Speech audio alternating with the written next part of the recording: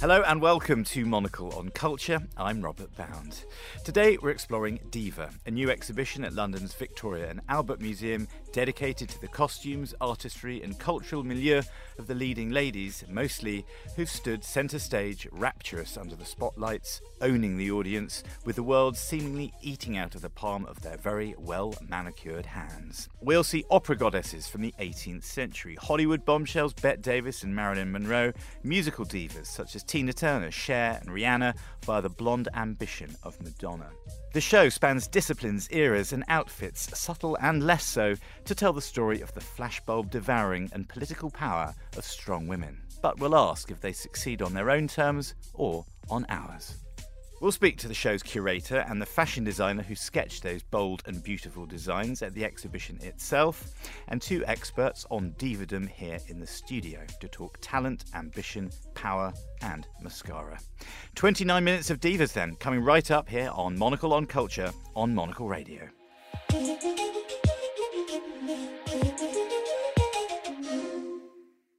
So, amid the hustle and various bustles of the V&A's press day for the new exhibition, I grabbed a few minutes with the curator, Kate Bailey. And I began by asking her the all-important question, what are the characteristics of a diva? Diva is a female version of a hustler, of a hustler, of a hustler.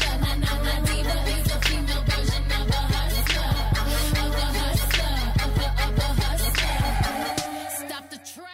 Well, I think one of the things that's so fascinating about diva is it's such a multifaceted term and there's so many sides to it. So the exhibition traces a story from the origins in goddess in 19th century opera and then really looks at today. So today, I guess a diva for me is someone with a strong sense of self, of vision, of attitude, who knows who they are and knows how they can direct their lives. The sort of early diva, part one of the diva show downstairs, as you say, it starts off in opera and the prima donnas, I suppose.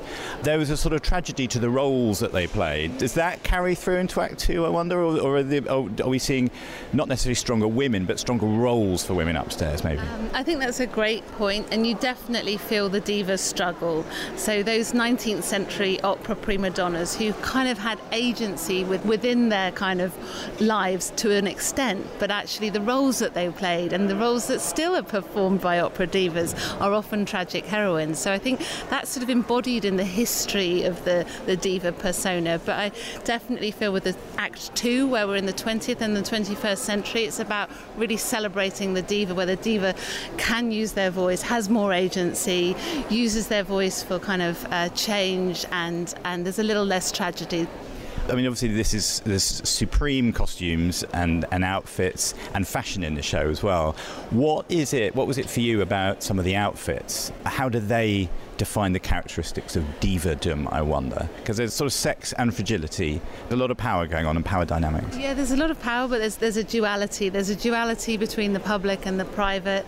There's a sense that the diva is shaping their image and their identity, and many of the costumes really allow the diva to kind of step out on that stage and really own it. So there's big costumes that give that kind of theatricality, so all eyes are on the diva. So what the designers and what those kind of teams do to kind of help support the diva step out and become that icon of stage is incredibly important. But also, you know, that sense of the voice and kind of taking people on this journey in this exhibition through the magical kind of songs of divas. In terms of that, I used the word power in an earlier question.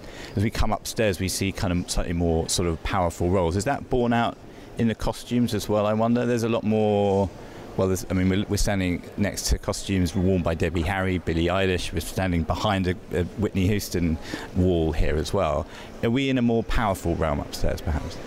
I guess the diva is very much in charge of her own look. The 19th century opera costumes are, you know, quite traditional, but actually when you look down to the kind of, you know, the costumes worn by the early dancers, that's a very different kind of moment.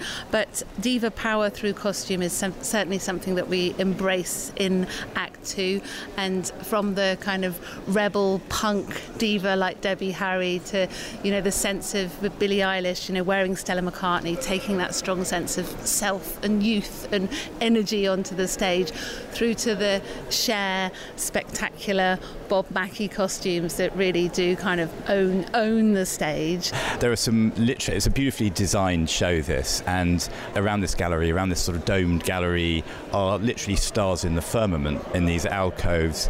I'm looking at Mariah there and Rihanna and Adele looking down upon us as, you know, the guiding lights. But was there, I mean, we've got Maria Callas downstairs and Mae West, and amazing talents from sort of earlier eras. Was there a kind of prima diva in your mind as a sort of North Star for this show, I wonder? Well, I think I was looking back at the origins of the term in the 19th century. So actually those very early divas that you probably wouldn't have heard of, Juditha Pasta and Adelina Patti and Nellie Melba, those really, really early pioneers. But in terms of an anchor point in the exhibition, Maria Callas is like a pivot. So in the exhibition, we kind of explore it in 3 acts. The first act looks at the sort of the history, and she's a really pivotal personification of the diva at the end of the first act. And I think you kind of embrace that moment and hear that voice before you kind of enter the divas of the later 20th and 21st century. But the Act 3 moment joins them together in sort of these constellations. So the idea that only one diva knows what it's like to be a diva, and the sense that they are inspiring and influencing over generations, and their legacy is huge. We're quite on track here in terms of costumes, in terms of professional careers. There's no private life or anything else. I wonder if that is part of the diva, the public understanding of the diva, the some of the perhaps public tragedy that some of these amazing women, mostly women, have enjoyed and endured, I wonder. It's something that we do introduce in the first act. We look at the relationship of those Hollywood divas where their sort of lives were becoming public and controlled by the studio. But in Act 2, obviously there are some divas where the pressure has been too much, and, you know, today we're looking at where divas can take control back of their lives and their social media. And also sometimes the greatest diva power is to step out of the limelight, and that's, you know, with artists like Kate Bush, you know, choosing to kind of disappear and reappear. But obviously the scrutiny on the divas' lives, the public and the private, that duality is by nature of the term of the goddess, the worship and the worshippers. We love them too much. Yeah. I'm Kate Bailey, thank you very much indeed. Thank you. I'm a diva. I'm a diva. That was Kate Bailey, the curator of Diva at London's V&A. Now let's turn to our panel to explore further the power and possible peril of divadom. I was joined in the studio by the film critic and cultural commentator Christina Newland and by Monocle contributing editor Fernando Augusto Pacheco.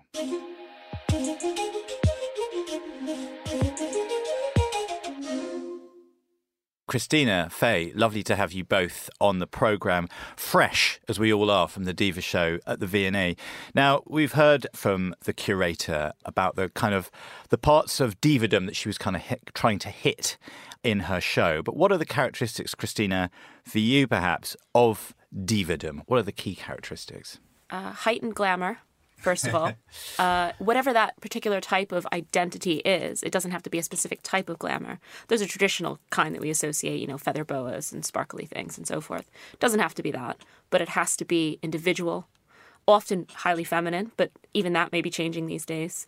It has to be distinctive, and it has to be OTT. And creative agency also. Yeah. I think it's very important that a diva has a strong sense of what it is that they are doing creatively, whether that's musically, on stage, a strong sense of self in themselves and their art. So it sounds like there's a lot of confidence in that as well, right? A lot of purpose and confidence and sort of best foot forwardness. Faye, for you, a diva connoisseur, as listeners may know, what are your key characteristics of divadom?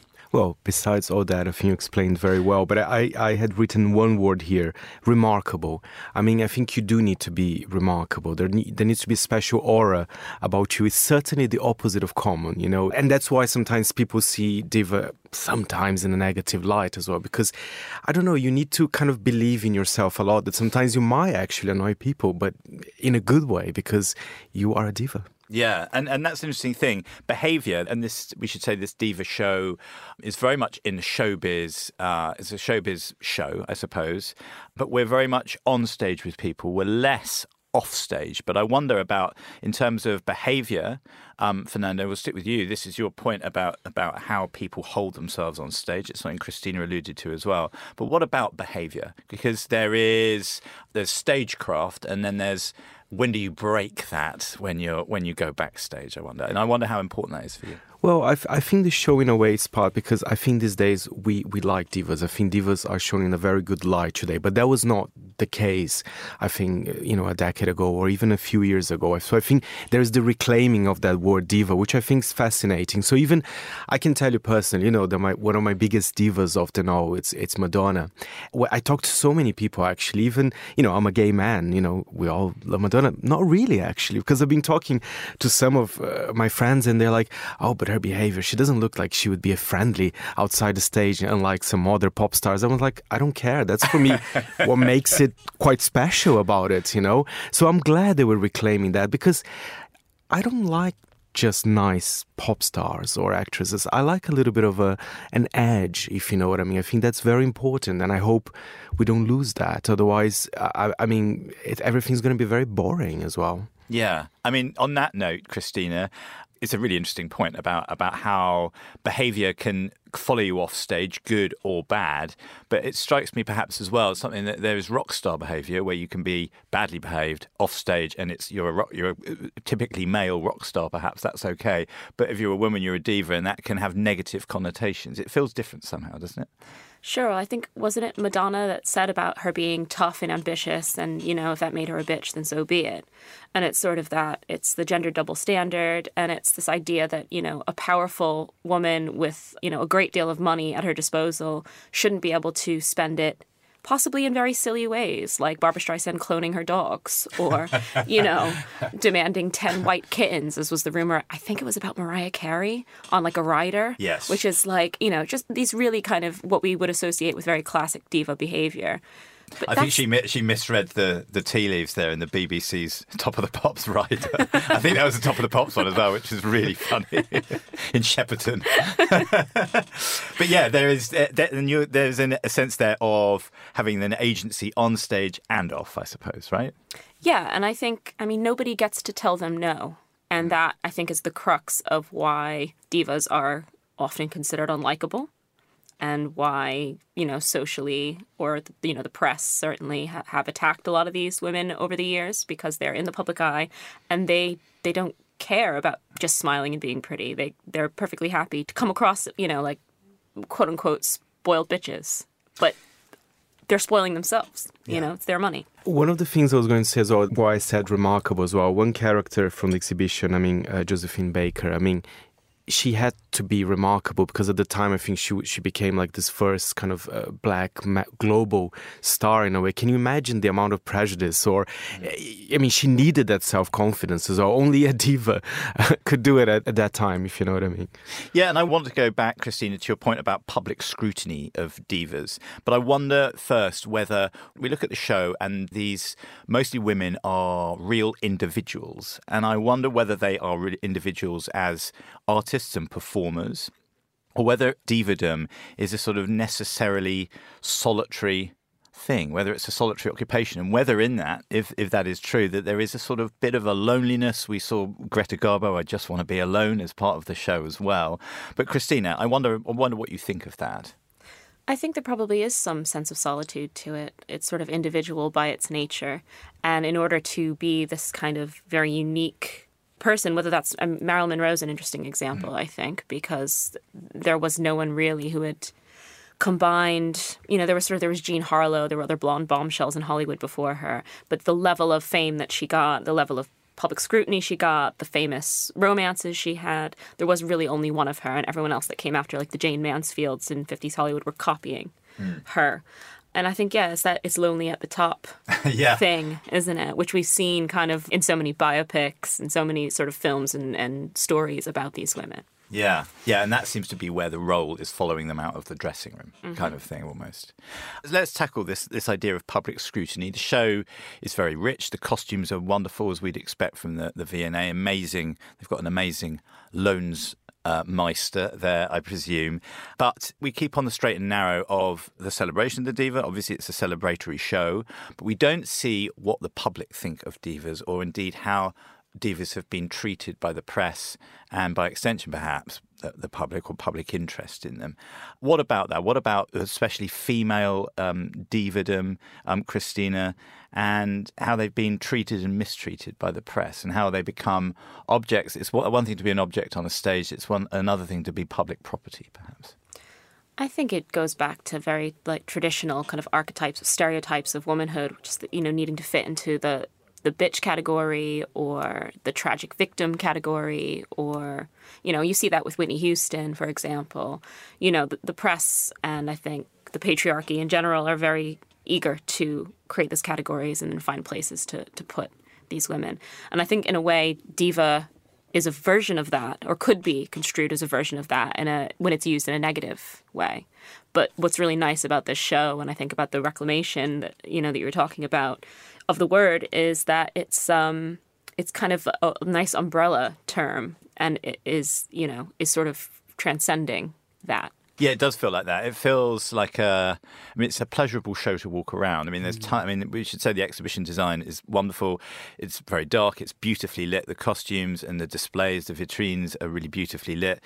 And one thing I know that we all wanted to talk about, and I talked about it with Kate Bailey, was the sort of, we're under a canopy of stars, metaphorical and literal, in this dome, aren't we, Fernando? That was amazing. I like to call it the planetarium of divas. I'm sorry. I'll keep repeating that word because I really like it. But is this a physical place that you would like to be the curator of? Exactly. Definitely. I mean, what a wonderful show indeed. And Rob, another thing that makes me think, because especially, well, by the end, when if you look chronologically, when you look at the most recent divas, let's say Lizzo and Billie Eilish, I mean, maybe the show is also questioning what is a diva these days, because I have to say I was surprised, especially with Billie Eilish, but maybe she is, and I like that. It's questioning. And by the way, there's more recent divas.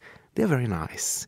I don't see them kind of, I don't know, doing any kind approve, do you? More or less. But I think it was quite interesting that they actually added those new ones, and maybe we're changing actually the meaning of the word diva. A diva today is not the diva that we knew from the 50s or even the 80s even. Yeah, you said there is a sense of to be continued, isn't there? As we see Lil Nas X, Billie Eilish, and contemporary stars that are not in the blonde bombshell, for want of a better phrase, like the Madonna mould, I suppose.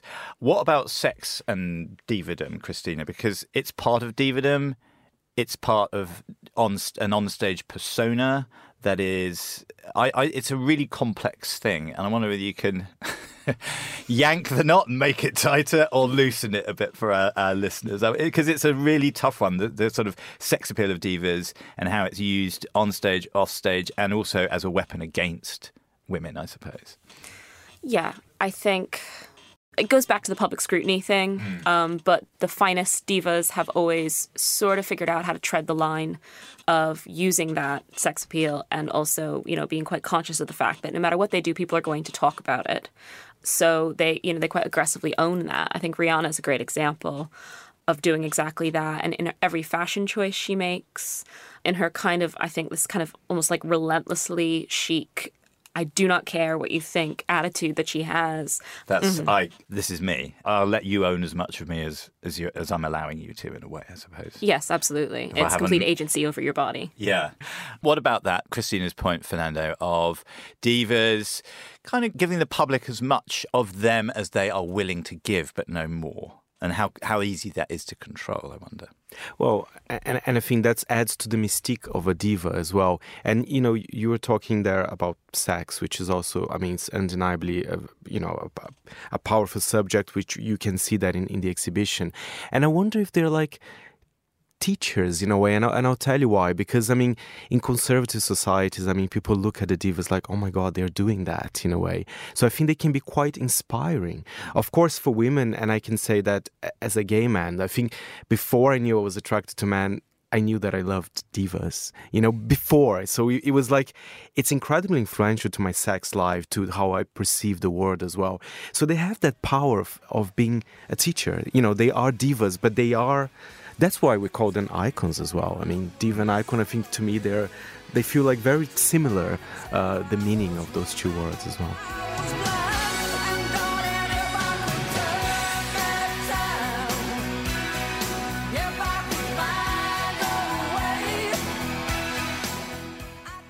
Bob Mackie talked about Cher and just said she was the most incredible person to dress. She was the most incredible. She had the most amazing body. He talked about Raquel Welch, or Raquel, as we should obviously call her, because there's only one. And that's part of it, I suppose. A physicality, which is an undeniable part of divadom. Big, small, all sorts of different shapes and sizes, but a sense of physical purpose. And where the spotlight simply loves you. It's difficult to put that into words, though, why that is the case. It is, isn't it? I think you're right about the icon thing. So, I saw Ella Fitzgerald costume from later on in her career. I think it was from sort of the 60s or 70s. But here's a woman who has such a distinctive voice. And you can see, she was a, slightly bigger woman, you kind of look at, then you across the way, there's the Lizzo stuff. And you see that Aretha is another great example of these women who were not in the traditional beauty mold or the traditional beauty standards for, very white, thin beauty culture. And I really like that the show is acknowledging that. And I really like that it's also looking ahead to the inclusivity of the concept of the diva and what that can mean. And just finally, we've talked about the power of it, the sort of sense of feminine power and agency, and the extreme power and attractiveness of these performances and the women behind them. What about a sense of humour? I kind of feel like there is a sense of humour to divadom, that there is an arched eyebrow to go with the sex appeal and the glamour and the spotlight hugging abilities. There's something there, Fernando, right, as well? I mean, oh yes, and there's a part of the exhibition where they show very short clips from films of Marilyn Monroe, Mae West. I mean, I was smiling throughout, I mean, when Mae West, the classic, when I'm good, I'm very good, but when I'm bad, I'm better. Or, actually, I got to be honest, I never seen Cleopatra with Elizabeth Taylor, but after seeing that short clip, I think I need to watch it. You will therefore assume the position of a suppliant before this throne. You will kneel. I will what? On your knees. When we're talking about Hollywood personas, there is, I mean, for me, very few people as queenly as Elizabeth Taylor. She just carried herself with this kind of regal grace, whilst also being, in life, very kind of salt of the earth. She loved chili and hot dogs, and she used to famously have these massive feasts, and was quite down to earth in many ways. But she carried herself with this incredible confidence and energy that you can see in Cleopatra. Yeah. But Liz Taylor's, I think, a real heroine. She has real I don't give a fuck energy. Am I allowed to say that? Yeah. You certainly are. I think that sounds like an amen to this episode, and also the idea of humour is part and parcel. I wanted to pass that one over to you, Christina, because you were nodding along when Faye was speaking there. But that feels like in so many of the performances we saw in this exhibition and the stuff that they chose to clip out for us, it seems like that's kind of front and centre of the diva persona as well, right? I think it's self-awareness as well, right? Yeah. And so that's kind of a part and parcel with this sort of humor. I mean, the diva is a creation. I don't think anyone's really, maybe I feel like maybe Madonna was born a diva, actually, now I'm thinking about it. But I mean, it's about heightened artificiality. It's about, you see there's a lot of makeup boxes, and, you think about the time that's spent in constructing an image. And not just in a really traditional, feminine sense, but in all parts of, your voice and all these different things. If you're an actor, your physicality on screen and all those elements that go into it. You have to be very self-aware about your image. And part of that means winking and nodding and knowing that, you're playing into a certain type. I think we can leave it there. That's a beautiful note on which to end. Christina Newland and Fernando Augusto Pacheco, thank you both very much for talking us through your favourite divas.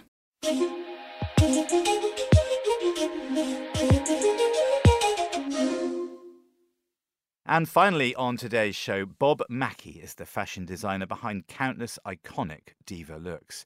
He's dressed everyone who's anyone, including Marilyn Monroe, Tina Turner and Cher. Partially blinded while standing in front of the dazzling gems adorning some of his legendary outfits at the exhibition, I caught up with Bob and began by asking whether he considered the fact that he was designing for divas or simply thought of it as designing for performers and friends. I call you, I need you, my heart's on fire. As a designer, a theatrical designer, you better know exactly who that is, what they look like, what they do when they're on stage or just in person. You know, you have to know how they move, what the audience wants to see them in, or how they think of them. And you know, it's got a school. And how collaborative were those designs? Did you do a number of sketches? Was it a one-hit wonder? How much back and forth was there? People have a lot. Some clients, so use the word client, that's so, you know, like doctors, you know, patients. Welcome to clients at the V&A. Yes, clients.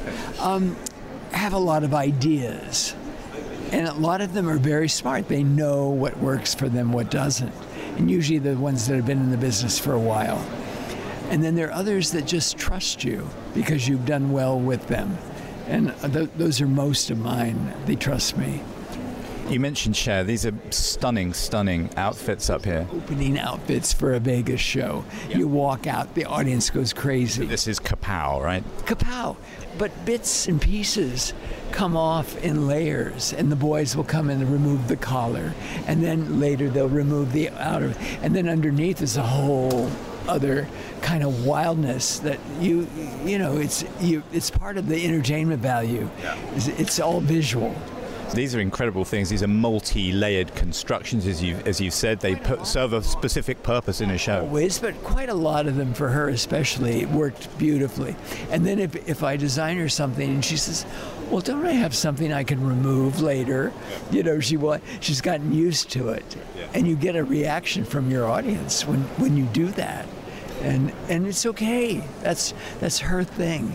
Others that put one dress on, they sing a medley of songs, they go off and they change to another dress and do another one. You know, I mean, it's as simple as that.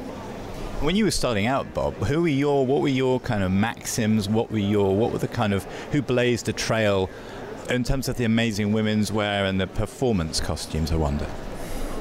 You look as you were such an originator of this. I never was that interested in fashion, per se. I was interested in performing. Show business was, for me, what it was all about. And then later, I realized, someone would say, well, you know, that particular detail on that dress, it's all over fashion now. They're all copying it. And I go, oh, good, okay. You know, it was just the way it was. And so, I mean, costume has a very different design to fashion, I suppose, right? So you can blaze a trail by doing a one-off thing that everyone sees a picture of. In the old days, like in the 30s, women watched movies like crazy to see, and movies really influence fashion. And department stores would copy things from films, or they'd get a hookup with the studio. And they would advertise it as the dress that Joan Crawford wore and this, and this. You know, it's okay. And that it happens here, too. At one point, a designer friend of mine from New York said, you know, the stores would never buy a halter dress. They just said, oh, no, nobody can wear those. They have trouble. They don't know what kind of underwear to wear. They don't know how to do this. They don't know how to do that. And I started putting it on Cher, who could wear everything. And before you know it, she says, no, they won't. They don't want anything but halters. And, I mean, I know you've talked about the fire dress a lot, Tina Turner's fire dress. This has been often copied, never perfected, other than by yourself and Tina wearing it. But tell us the story of that. Well, there was a time when Tina didn't have much money, and whatever she had, I sort of took it and used it for whatever. But she would go to these sort of inexpensive little boutiques, you know, on the left bank or whatever, and buy a dress. And she thought, what could I do with this to make it more Tina? And she'd bring them into me when I first met her. She said, "Would you help me with these?" And she'd put on these little cocktail dresses. And she said, "Do you have scissors?"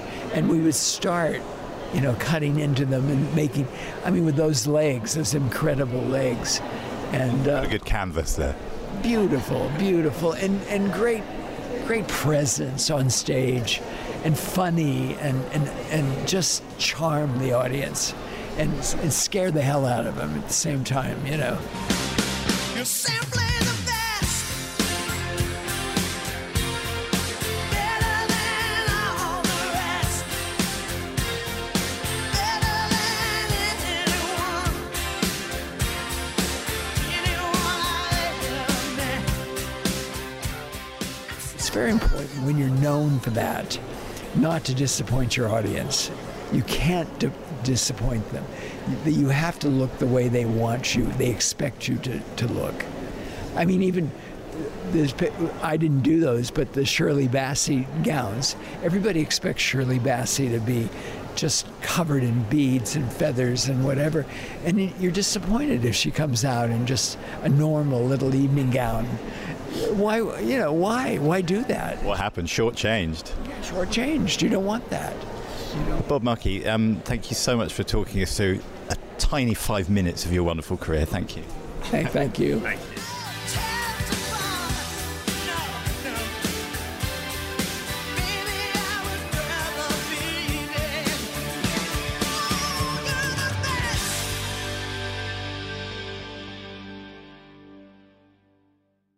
Bob Mackie there. And that is it for this week. Diva at the V&A is on until the 7th of May 2024.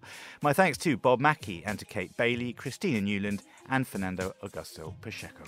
Monocle on Culture is produced by Sophie Monaghan-Coombs and Steph Chungu, and Steph also edits the show. We'll be back at the same time next week. But until then, from me, Robert Bound, thanks for tuning in.